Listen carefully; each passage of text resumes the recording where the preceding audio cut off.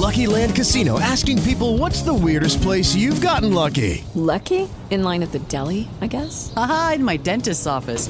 More than once, actually. Do I have to say? Yes, you do. In the car before my kids' PTA meeting. Really? Yes. Excuse me, what's the weirdest place you've gotten lucky? I never win and tell. Well, there you have it. You can get lucky anywhere, playing at LuckyLandSlots.com. Play for free right now. Are you feeling lucky? No purchase necessary. Void where prohibited by law. 18 plus. Terms and conditions apply. See website for details. SteelerFury.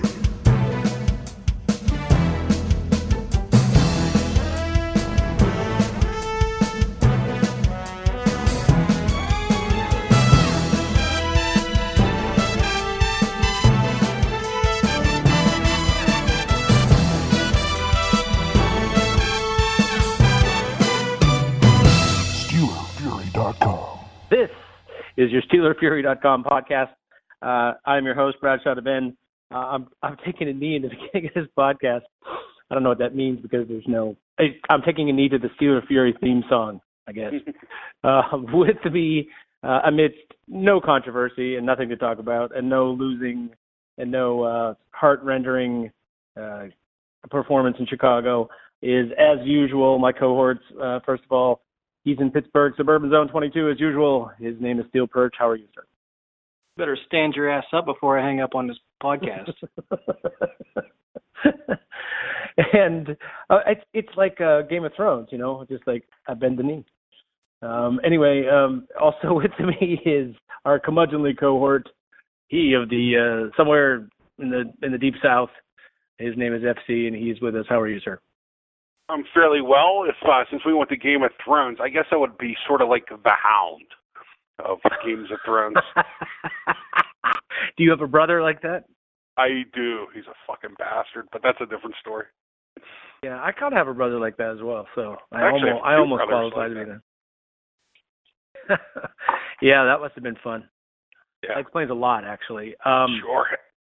Perch, speaking of big brothers and little brothers, is there any way to explain Mike Glennon against the Pittsburgh Steelers versus Mike Glennon against everyone else in the league? It was two different Mike Glennons. It's not like he beat us twice. The first time they played, he did well by throwing the long ball. He didn't do anything but hand the ball off this week. So I don't think you can canonize Mike Glennon based on what happened on Sunday. Yeah, it wasn't as if Mike Glennon did a lot of damage on his own this week, but it's just amazing to me that the guy can't front an offense to beat anyone else in the NFL, basically. I mean, we talk about this every year, FC, in terms of what the Steelers do against teams that are at least viewed on paper as being worse than them, going on the road early in the season. This seems like a rite of passage for the Steelers. I mean, I'm going to ask this question. I just posted something a minute ago. I have memories of the Steelers during the absolute heyday of the Knoll years, and they would lose a what-the-fuck game, sometimes earlier mid-season that you would just think, there's no way on earth they should be losing to, the St. Louis Cardinals or something like that, based on the fact that they would just steamroll, team after team after team. Then they'd play a bad team and not do that well. With the years, I've started to accept that there's, a psychological component that has nothing to do with the coaches or players or preparation. But you would think after this happens year after year that it's, it feels intentional almost. Did they set themselves up for failure, FC? That's my question. I mean, I get your point, but if you look at this past week in the NFL, I think there were 16 games.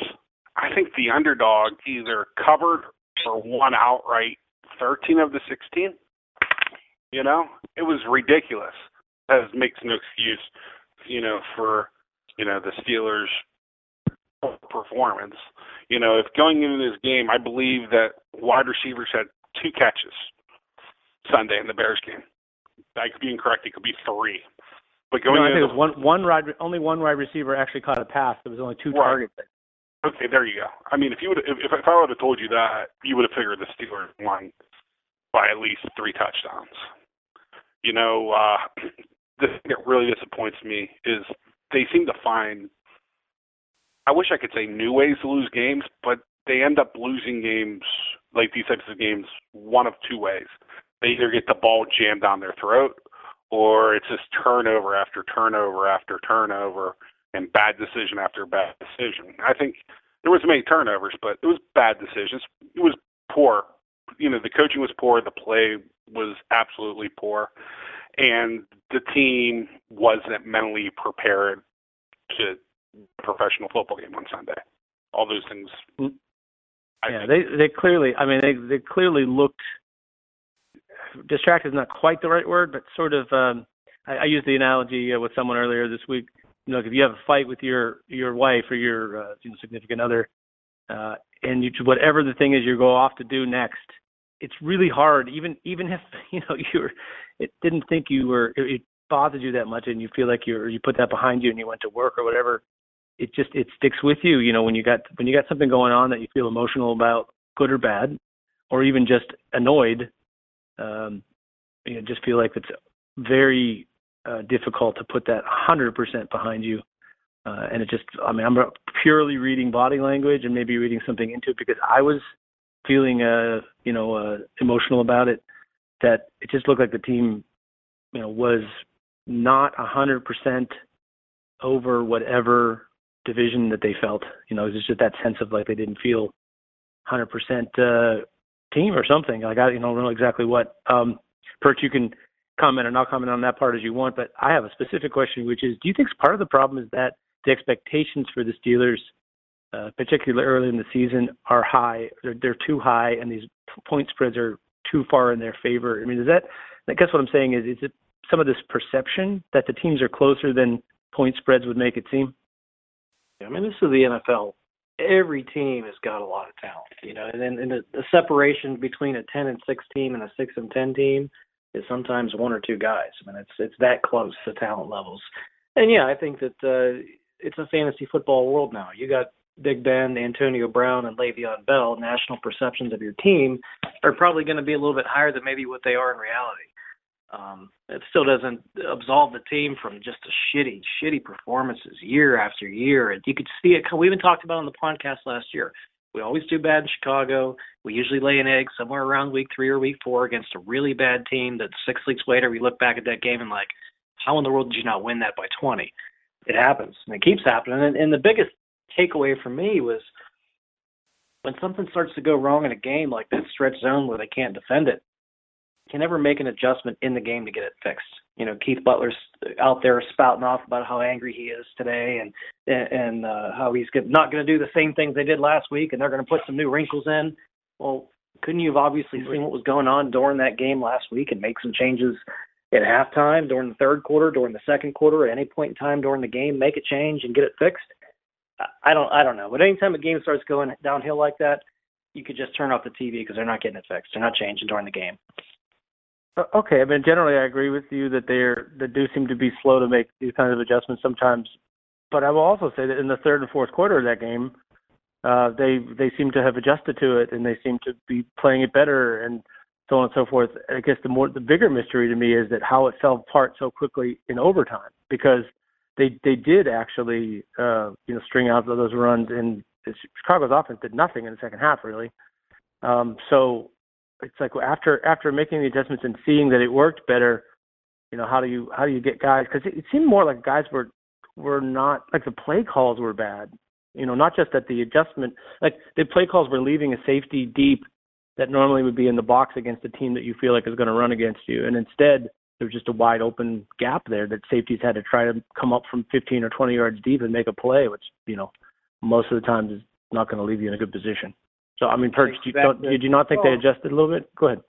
Not really. Even go back to week 1 when Cleveland was playing 2 deep safeties and the Steelers couldn't figure out maybe how to run the ball against us. It just didn't happen. And then, I think part of what happened there in overtime was even late in the game, the corners were tired of trying to tackle a 230-pound guy. You saw Artie Burns literally turn his back and run away from a hole where the running back ran right through. And then there was 2 plays in overtime when there was an obvious hold on.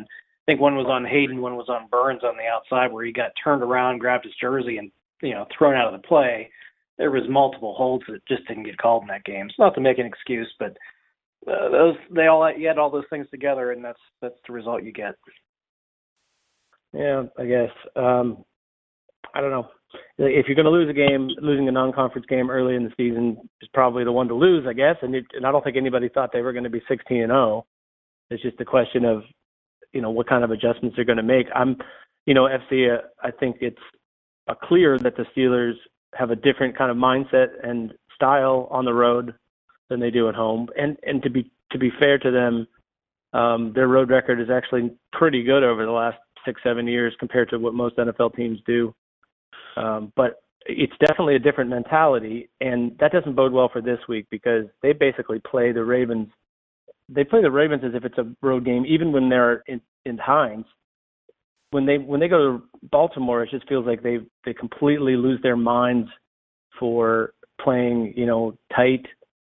Like they start from the beginning as if it's they're afraid to show their hand or afraid to do anything where there's any risk involved.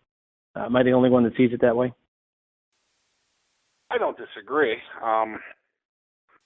I just think that in a lot of ways that this team is, how can I put this?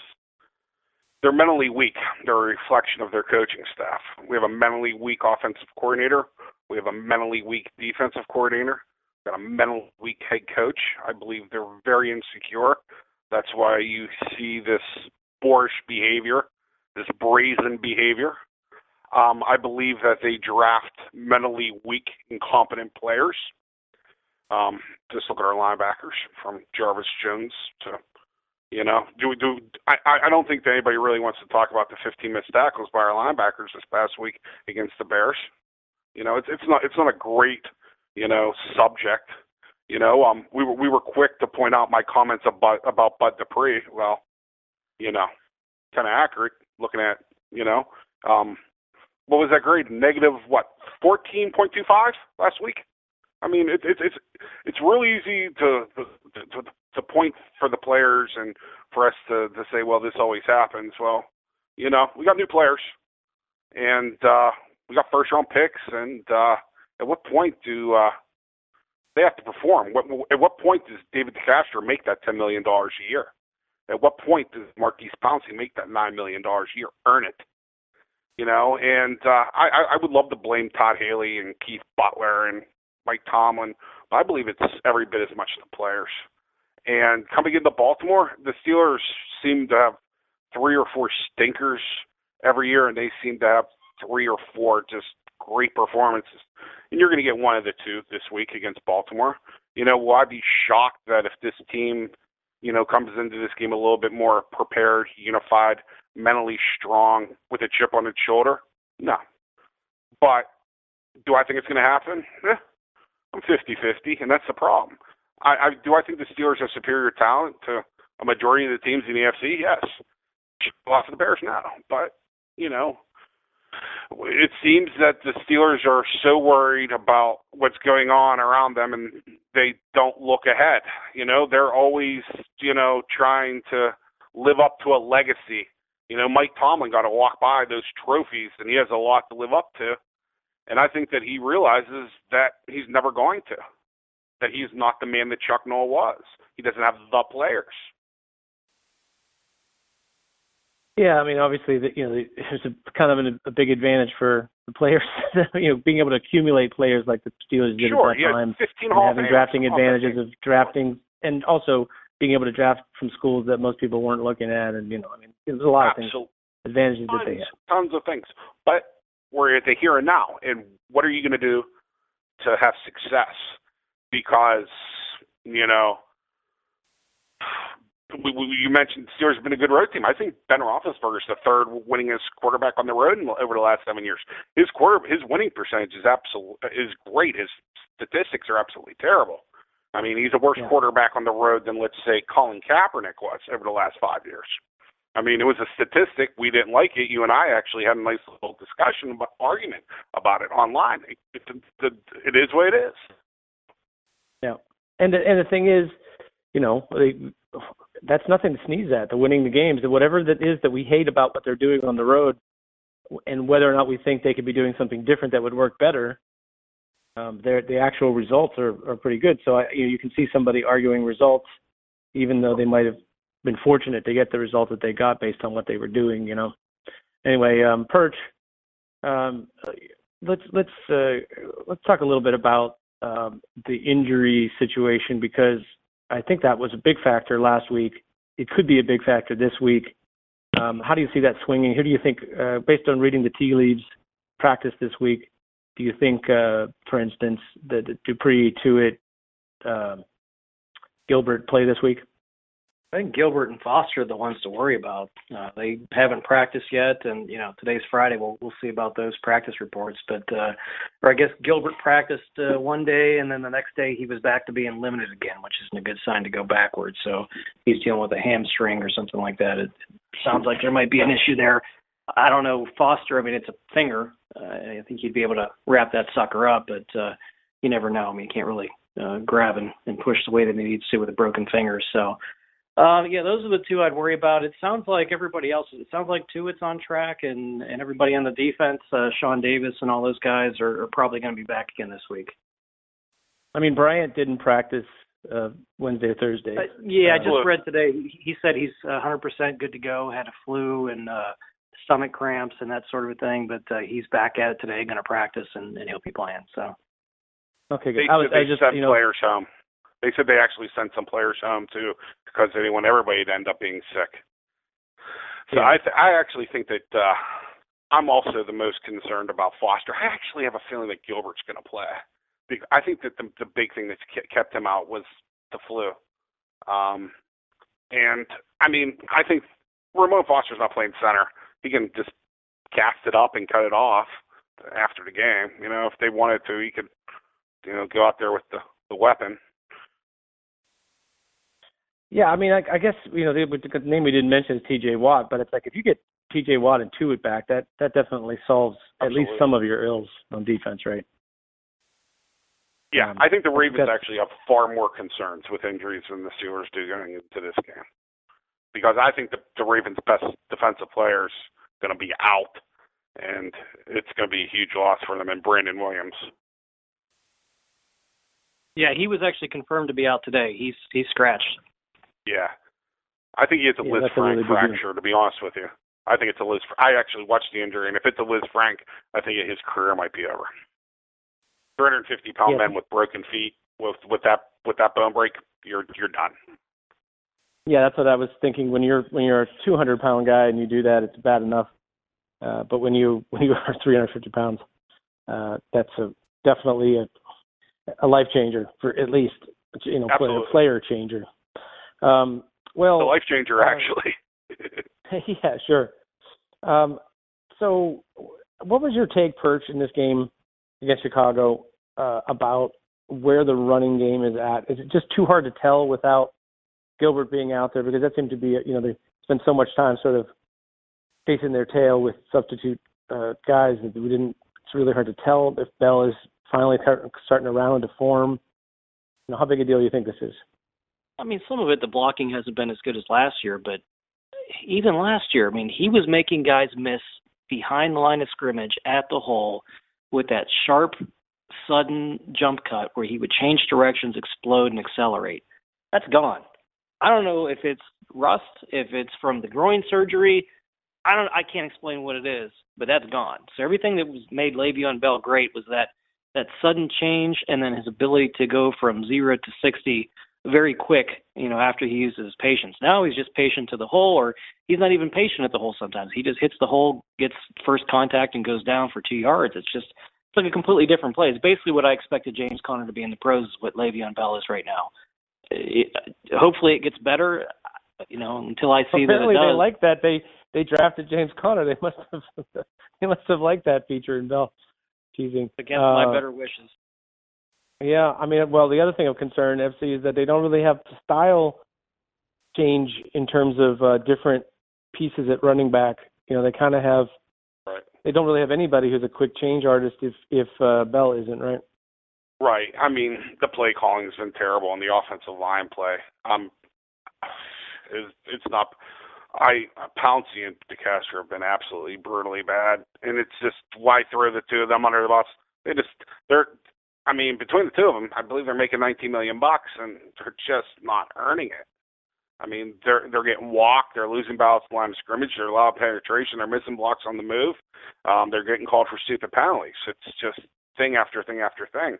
I'd expect issues with with Finney or with Hubbard or even to a point with Villanueva, but I don't expect to have problems with DeCastro and Pouncey. And they're a big part of the problem in the run game. Jesse James is a big part of the problem in the run game. Vance McDonald, in the limited plays, he's a problem in the run game. I mean, the Steelers, their biggest problems is they don't block well and they don't tackle well. And those are two very important things in football. They don't score well either. You're right. The third really important thing. I don't know. I mean, the thing is, Perch, I've always said that coaching in any sport is easy to do and makes you look good when the players are on a hot streak and playing well and making plays and so on. It's the true test of coaching when players are not, getting themselves in good situations. They're not making plays. They're struggling with consistency or mistakes, or even just in a crunch time situation. It's like, what does your team do? How do you help them succeed? Have good opportunity to succeed. It's like the guy might miss that last second shot, but if you drew it up to get him a wide open look and he missed it, that's different than you couldn't even figure out how to get the ball to him. I sort of feel like that's really where we're at with this team. It's sort of, last week would be an example of team doesn't really have flow. Team doesn't really not making the plays, just basic blocking and tackling that they're accustomed to making. What do you do in an ideal world? You're the head coach of the Pittsburgh Steelers. How do you correct that? Well, you go 8-8 is what you do.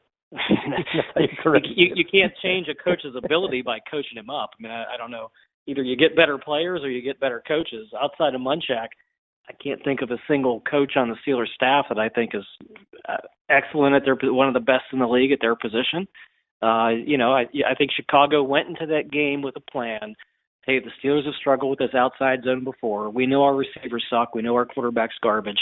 We're just going to run the ball the whole damn game. And they went to this, even against Green Bay, they went with the same plan. And if you know what, if Aaron Rodgers lights us up and they beat us, they go ahead and they blow us out. But this is our game plan. They were down, what were they, down 20-some points last night, and they ran 3 straight plays.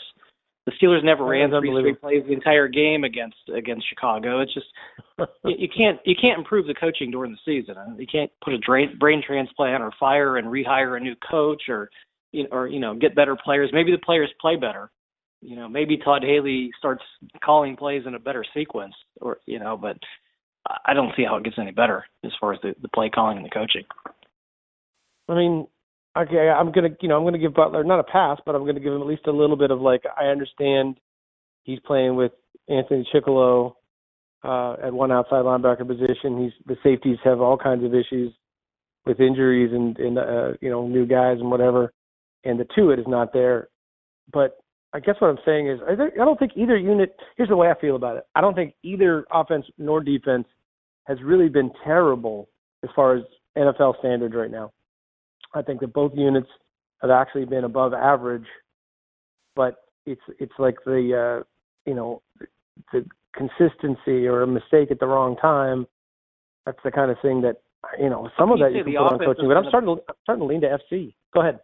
How could you say the offense is anywhere near average? I mean, they're not. They're not good. because on a play-by-play basis, they are, they're not getting stuffed on first down. They didn't do a good job last week of converting third downs, but in general, they've been pretty good at down and distance. The Steelers' offense is 22nd best passing offense in the league. 22nd.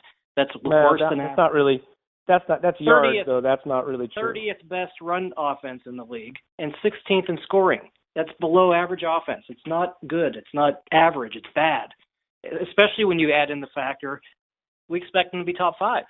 This was going to be a 30-point game offense, best in the league. Is this the best offense in the league, or is it the Falcons or the Packers or the Patriots?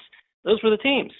Pittsburgh is horribly, horribly underperforming on offense. No, I'm not disagreeing that they're underperforming, because that part's obvious. With the talent level that they have, I guess it's more. I'm more like saying it's not like you can expect just to it's not like law of averages and they're just going to, they'll be better the rest of the year. They just had a bad game. It just feels like both sides of the football have a malaise about them so far this year, where they just don't really feel like they've kicked it into gear. FC, I don't know if you hear what I'm saying, if you're feeling me or not. Oh, I see. I hear both with your you points. about players. Sure. I hear both your points. The first thing that I would do if I was Tomlin is going into this week, I call Todd Haley and Ben Roethlisberger into my office. I may do it tomorrow or do it through the walkthrough today.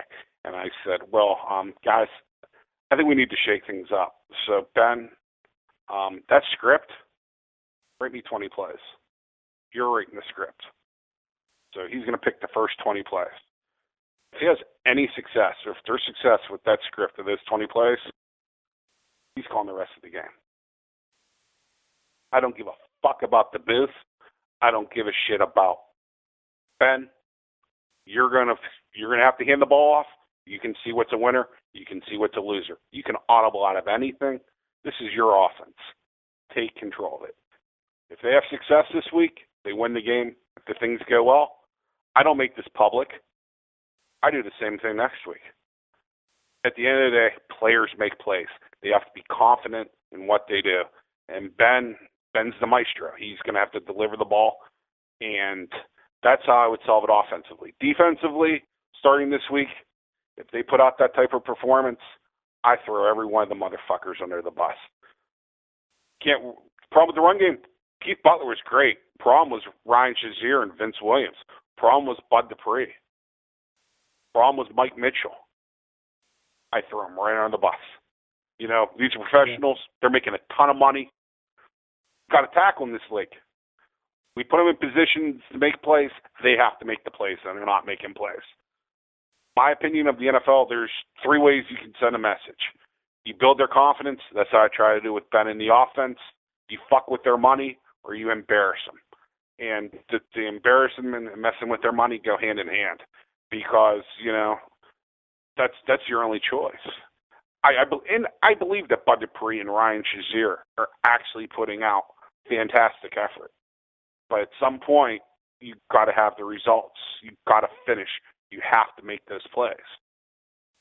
And they're not. And, like I said, about posing about Bud Dupree, I wish that he was soft or lazy or something like that.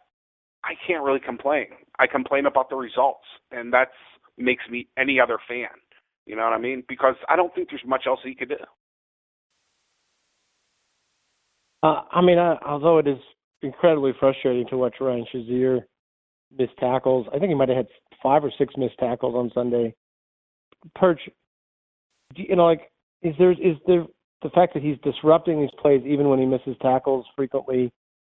I guess I wouldn't want to completely take this aggression out of him, but I don't know at this point in his career if he's going to have the same sort of impact that he has if you try to rein him in. I wonder if he's as useful as he's going to be, and you just have to accept the mistakes. What do you think? Well, you know what? He is what he is. He also gets the plays going sideline to sideline that no other inside linebacker in the league gets to. He's also going to miss plays right in the hole because he's slightly off balance and doesn't have enough sand in his pants to make those plays. That's who he is. So I guess I don't have as big of a problem with him as I do with a guy like Sean Davis, who in that last game, there was that play, 3rd and 3. We had a guy stopped. They ran the ball. We had him stopped. One guy had him wrapped up in the backfield. In came Sean Davis with nobody blocking him, and just kind of put his arms around him and olayed him and didn't want to hit him with the shoulder because that might hurt. I don't know if he's still got an existing injury or what, but basically pulled the guy off the pile and let him run for 7 yards. And Artie Burns just decided, you know what, this run fit doesn't feel like a good idea. That 230-pound back's kicked my ass for the last hour or two. I'm just going to run over this side and turn. And then even that one play, it was a contested ball up in the air. Instead of him keeping his face towards the football and putting his arm in and smacking the ball away, he jumped and turned his body to hope his butt could somehow knock the guy off course. It was unlike anything I've ever seen. What was he trying to do? He wanted to completely avoid contact. You got 2 players in your secondary that are, second, third-year players now that are supposed to be guys that are, first and second rounders that are be the guys that fix your defense and purposely avoid contact. it's a problem, you know. And Mike Mitchell, you know, God bless him, he wants to run in and knock everybody's head off, but he won't wrap up a tackle. So a lot of guys bounce off of his I'm going to, you know, end your life attempt hits that he has. So you got a handful of guys out there that just are avoiding contact. You got a handful of guys out there that maybe lack the sand in their pants or have an injury or whatever else, or lack the skill level. And, you know, like FC said, if they're put into the proper position and they're missing the tackles, that's something that they need to be embarrassed about over the film room. And I'd watch film, I'd rewind that play 17 times and then make everybody on the team look at this, guys. Look what your teammate just did to you, you know, and if that doesn't motivate the guy for the next week, you replace it. That's just what it is. You're here. Yeah, that's the embarrass the guy, and I think you can do that, you know, in the film session better than you can even in the press. Although that's another, you know, famous way that coaches like to do that. I've seen the player. What was the first? It was the Parcells. The Parcells. We're talking about the Terrell Owens, I think, referring to him as the player, or Terry Glenn is she. Yeah, that's Terry Glenn. Terry Glenn. She. Yep, they always have a way. I don't know, the play calling thing on offense, you know, going to the other thing you said, FC, you know, who knows what they're actually doing now. But it just feels like the instant that you take away responsibilities from the coordinator, then it's like, why is he here? You know, it's from his standpoint, from the organizational standpoint, from the optics standpoint of it. Design. You know, he designs. I can't be the guy that complains about Todd Haley after I complained about Bruce Arians the way that I did for 6 years on this fucking podcast. It makes me the ultimate hypocrite. I beg that we could have Bruce Arians back. You know, it's just sometimes the grass is always greener on the other side. Yeah, I've learned that. Haley's really bad. He doesn't even really design great offensive plays. I'm like, can we get Ken Wisenhunt back? Oh, that's right, he works from over. I mean, the shuffle pass that everyone's so big on. I remember Antoine Randall ran it pretty slick, you know, way back in the day, you know, under Carr. Yeah. You don't have to make it public about, you know, basically, or just to make sure that Todd and Ben are on the same page, where it's just like, you know, Ben got to come off the field and just say, look, dude, this shit just ain't fucking working. You know, I'm not getting killed here or anything, but the team is. And you could just see that as soon as Martavius Bryant dropped that pass, I was like, when Eli Rogers fumbled the ball, you can go look at SteelerFury. I posted it, and one thing I posted in the game thread, I was like, this team's going to end up fucking this game away. You watch. And doesn't take much. As Perch said, the margin is momentum. Is wafer thin, man. Especially this time of year before you really got it all together. It doesn't take much to derail you. You know, a muffed kick, a special teams block, a dropped pass. That's enough. A missed hold. Yeah. A phantom hold that's called against you that really didn't exist. You know, a ball going off your foot, but they don't have the camera angle to show that it actually went off your foot. That happened yesterday in the Green Bay and the Bears game. Didn't really have a big effect on the game, but, you know, it happened. And, you know, referees just basically said, oh, we didn't have a good angle. Stands is called. You know. I'm not one to ever really blame the refs, especially since I got involved and I did it and I realized how difficult of a job it is. You know what I mean? You know, being a back judge or a side judge, you know, people think it's just, you basically don't do shit. You actually do a lot more than people realize. Yeah. I mean, of course, I did it for a long time myself. From high school to college, and then the jump into college to the pros is supposed to be 1,000 times that of high school to college. I can just imagine. Yep. You know, so. All true. I don't know. Perch, you want to have the last word on this before we move on? That's all I have to say about that. That a boy. All right, well, we're going to spend, instead of just doing our score predictions in the last segment about the Ravens game, we'll talk a little bit more about, I mean, we know the team pretty well, but just in terms of expectations for what they'll do, we'll get into that in a minute. I guess it's time for our Around the League pick segment, brought to you by the ghost of Dean Blandino, Aqib Talib's mom, and the meet me outside crazy little 15-year-old bitch that needs a beating. Cash me outside, broad. I was like, I seen that girl on TV. I was like, oh my God, I beat her with a belt. And I know you're not supposed to hit girls and shit like that, but if that was my daughter, her ass would be like sitting in the corner until she was 40. That's the least politically correct podcast in America. 10 years running, ladies and gentlemen. Yes. Here we are. That's great. You want to ask, would you like to, never mind. I'm not going to go there. You tempt me over the course of 10 years, but I'm not going to go there. It's a pretty good week for games. And last week was kind of like a dud where it was weird. Was on paper last week was a dud, but a lot of those favored teams that looked like easy winners lost last week, including the Steelers. But for the degenerates in the house, they say Vegas made almost $1 billion last week. Put it that way. $675 million they took in off of Pro Football. That's a lot of dough, and that's just the official Vegas number. Right. That's not counting, your cousin Johnny the bookie. Right. Or the card, your parlay cards that you get from your buddies. Yeah, that's correct. Yeah, exactly. So, Perch, Kansas City's about the only team in the NFL who's been immune from foreplay at the beginning of the season. They're at Kansas City. They host Washington. Redskins have been they have had their moments this year. I don't know that going into Kansas City is a great environment for them, but could they make this game closer than a touchdown?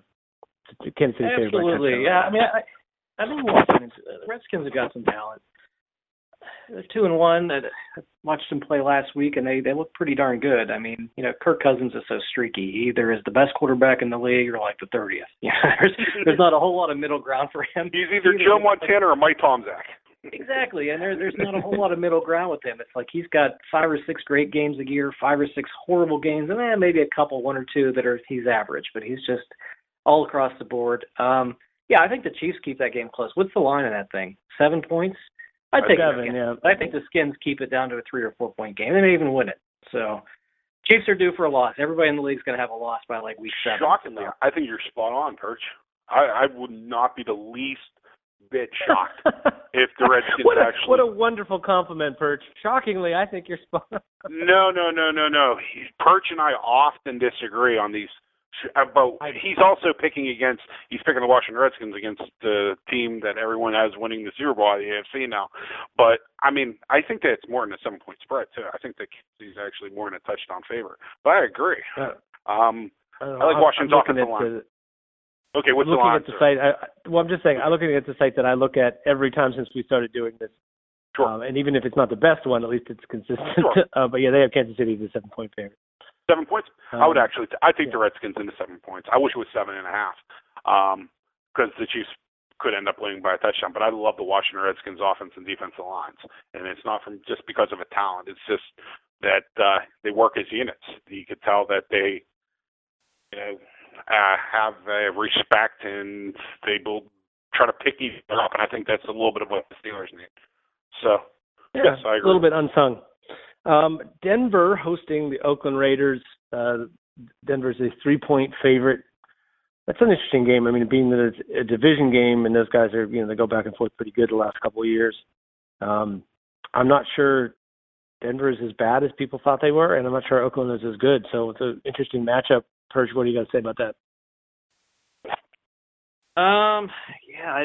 I was really shocked to see how shitty Oakland looked last week, and I've been pretty shocked the first couple of weeks for how good Denver's offense looked. So this is like the make or break week for how I feel about these two teams. I think that overall, I could be wrong on this. I think Oakland is going to be the team that, out of those two that pushes for a playoff spot this year and maybe pushes the Chiefs for that division. So I'm going to go Oakland winning that game outright.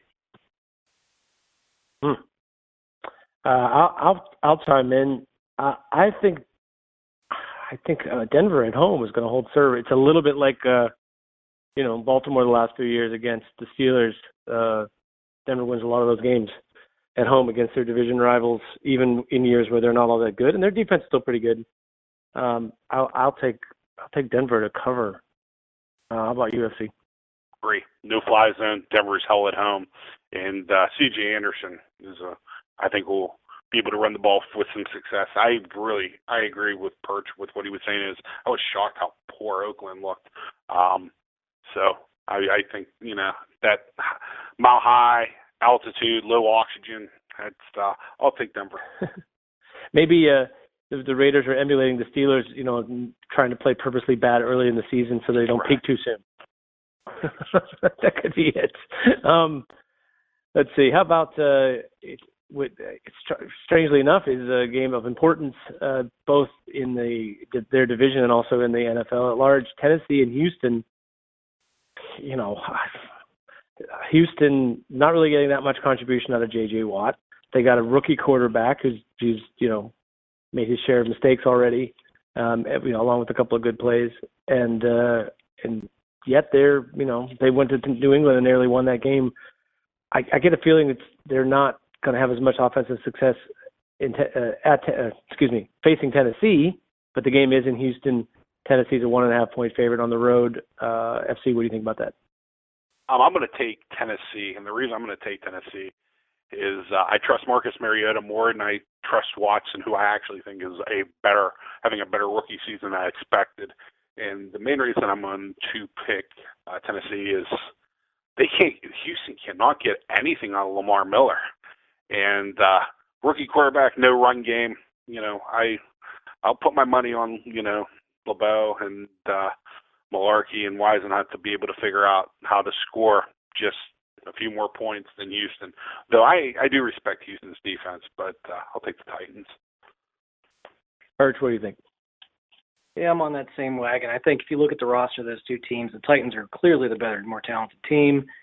Just home field in the NFL is such a big advantage. It breaks a lot of ties and swings a lot of things your ways. That's the only thing that gives me any pause. But I think the Titans go in there and win. I think they're favorites anyway, but they're going to win and cover. I think they win by touchdown.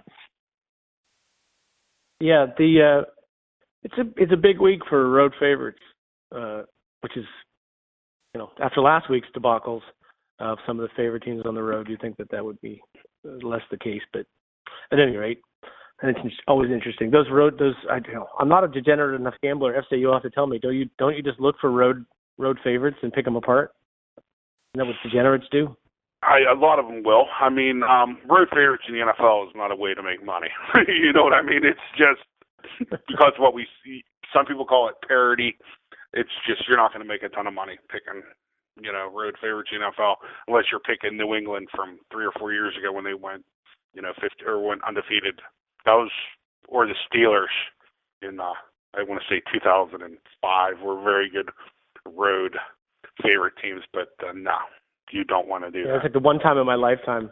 Well, the one time in the last 20 years, the Steelers were a really good road team. What are you going to do? Well, that brings us to the road favorite. Actually, wait, before we get into that, did either of you guys see the game last night? I watched half of it. So if you watched half, you missed the hit. Oh boy! I saw the highlights, and I did not see that live, but yeah, I did. Oh boy! Yeah, I mean, I guess my fear is that you got to punish that guy, but then that the way the NFL works is that they're going to send a message to somebody who makes a hit that is a legitimate hit but looks bad, and they'll use that as they'll fly their flag up that flagpole. And I just know when I followed the Pittsburgh Steelers for long enough to know that they will have a target on their backs, and that it could be very easy to lose a Ryan Shazier or Bud Dupree or Mike Mitchell for a long period of time. Anyway, no, it was a horrible hit, though. The thing that I just wanted to say about it was... I don't think you can give him more than a game. Yeah. I don't think, because Trevathan doesn't have a history, and he's been around the NFL for a long time now. But that was vicious. That was premeditated. And that was a guy... Yeah, he had the guy lined up. He had the guy wrapped absolutely. up. Someone else had him wrapped up and everything. That's the difference to me. This hit That's the biggest thing. It was completely unnecessary. The guy was down. He was being tackled. Where's the fucking ref's whistle, man? That's a big part of our job as refs, man, is protecting his players. You know, and God, I mean, I sat there and I was like, blow the whistle. I even said it. And I'm going to be honest with you. I thought it was going to be a lot more serious than it was. Because the way that mouthpiece went flying, and he was out before his head hit off the ground the first time. And I was just like, oh, no. Because I like my football violent. Don't get me wrong. I would hate to see something tragic happen on the field. I'm blessed that I wasn't alive to see the Jack Tatum, Daryl Stingley hit. Or I might have been alive, but I'm too young to remember that. Or whatever. You know, he was handicapped. I remember Mike Utley. I remember Mike Utley breaking his neck, and I was just like, that was bad enough. Ugh. Yeah. No, none of us wants to see that. You know, you just don't want to have it have this pall over the game because they can't figure out that. You know, sometimes it's when it's premeditated and it's bad, you punish it and you try to take it out of the game. And when it's just hard football, sometimes shit is going to happen too. With Gervaison, I think he'll get one game. If Perfect would have made that exact same hit, I think he might have got the season. How about that? Sure. Well, let's hope we don't find out in a couple of weeks when we're there. Right. Anyway, so our Pittsburgh Steelers, for some reason, are a 3-point favorite in this game against Baltimore. I mean, I'm sorry. I'm a homer in a certain respect in that, you know, I know this team better than most. I believe in their potential probably a bit more than I should, so on and so forth. But I can't imagine that they deserve to be a 3-point favorite in this game. I think at the very least, it's sort of a pick'em game. I'm going to start with UFC this week. You know, what do you think happens in this game? Not just the score, but, you know, think through your scenario in your mind. Right. One or two things are going to happen. I kind of got to it earlier. The Steelers are going to come out and play one of those best games of the year, or they're going to come out and they're going to lay an egg. If the Steelers come out with the mindset to win this game 17-14, they're going to lose this game 17-14.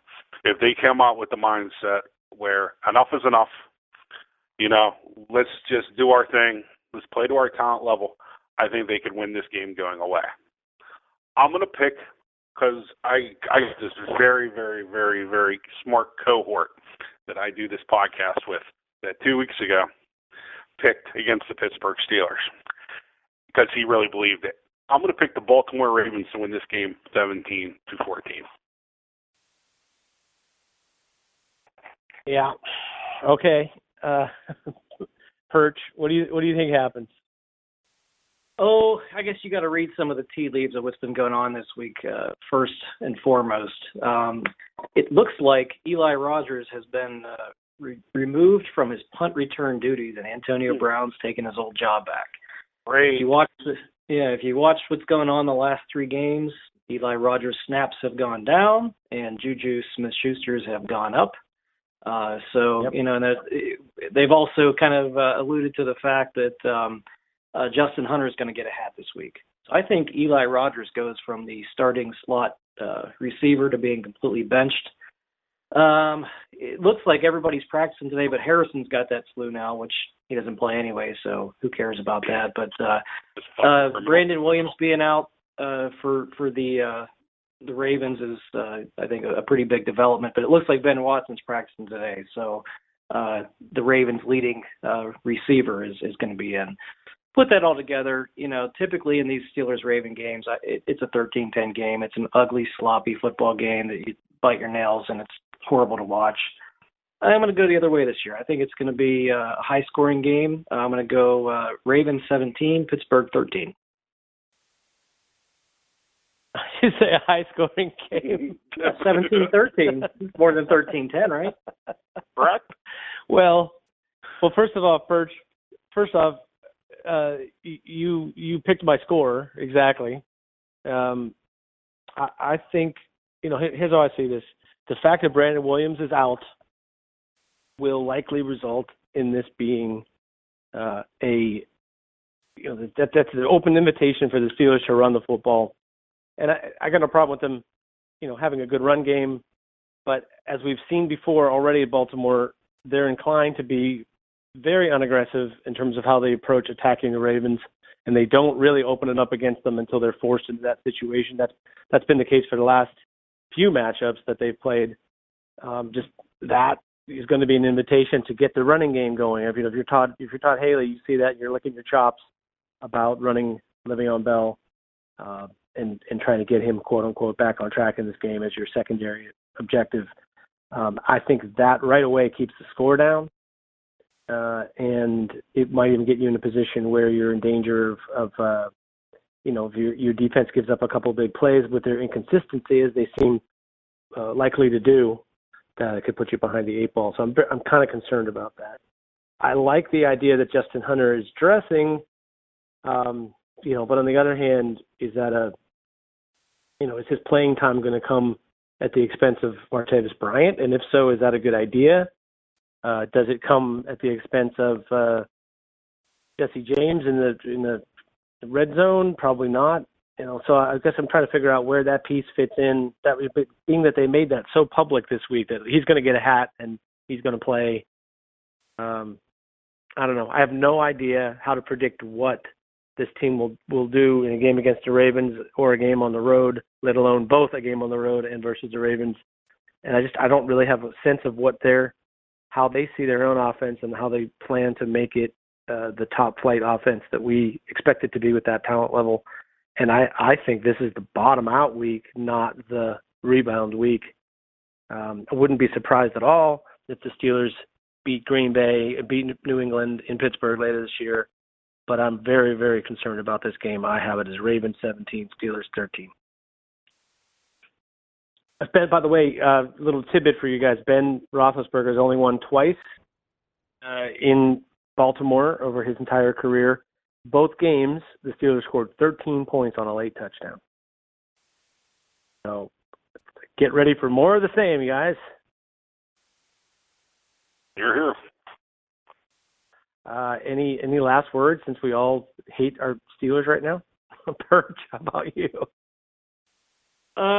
Yeah, I mean, just if you're the head coach of the Pittsburgh Steelers and you have a very talented roster the way that this team does, there is absolutely no excuse to be 0 for 4 in your last 4 games on the road in Baltimore against your biggest rival, and whatever their record is over the last 10. I know Baltimore, I think, was 1 out of the last 10, 7 of the last 10 against the Steelers. They need to sweep those assholes this year. So hopefully they prove us wrong and make it a happier podcast next week. I don't think they will because Steelers, but hopefully they turn it around. Because #Steelers. FC, final word. I'll make this kind of as quickly as possible. Everyone in the media is making such a big deal about this national anthem thing, and I can understand it. It's been forced down our throats. The one thing that drove me crazy is watching them misquote and misrepresent Alejandro Villanueva, who has more pride, honor, integrity, dignity than probably 99.9% of the people walking this earth. And for him to apologize, not only to apologize, but to actually mean it. The Rangers have a saying, which is Rangers lead the way. And I don't give a fuck if Alejandro Villanueva turns into Oliver Ross at left tackle. I'll never badmouth him again. He's a better human being than any Pittsburgh Steelers fan deserves to have on his team. And he may not be the best left tackle, but he's probably the best person to ever represent this team or this organization. And that includes Rocky Bleier or whoever else you can name. So I won't be surprised if that Ranger leads the way this week against Baltimore. But we shall see. Well said. I just, I got mad that people were accusing him of lying.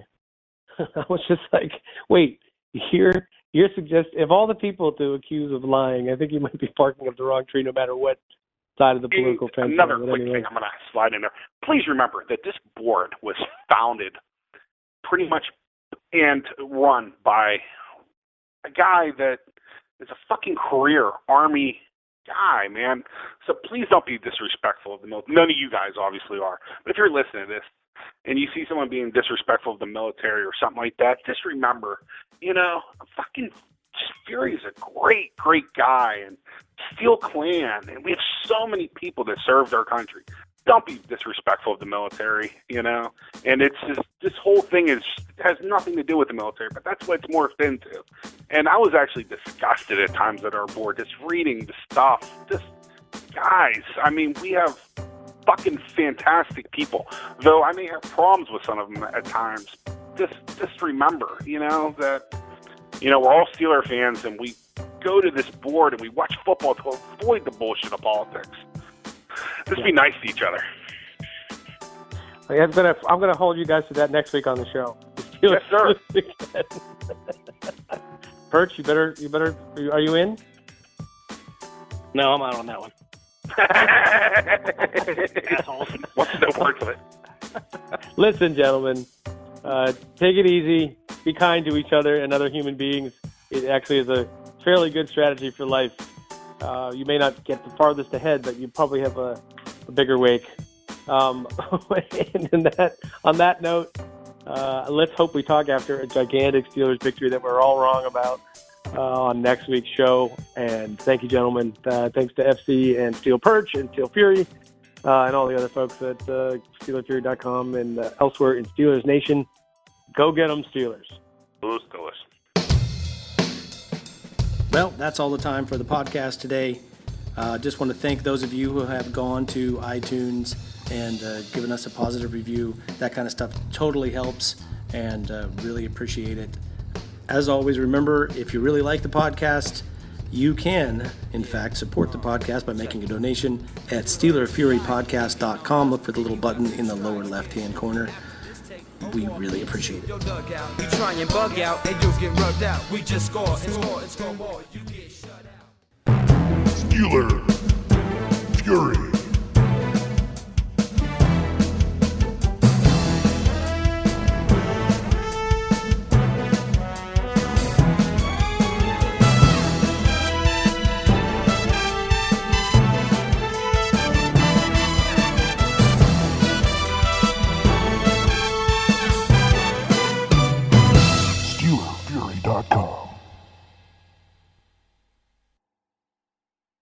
With the Lucky Land Slots, you can get lucky just about anywhere.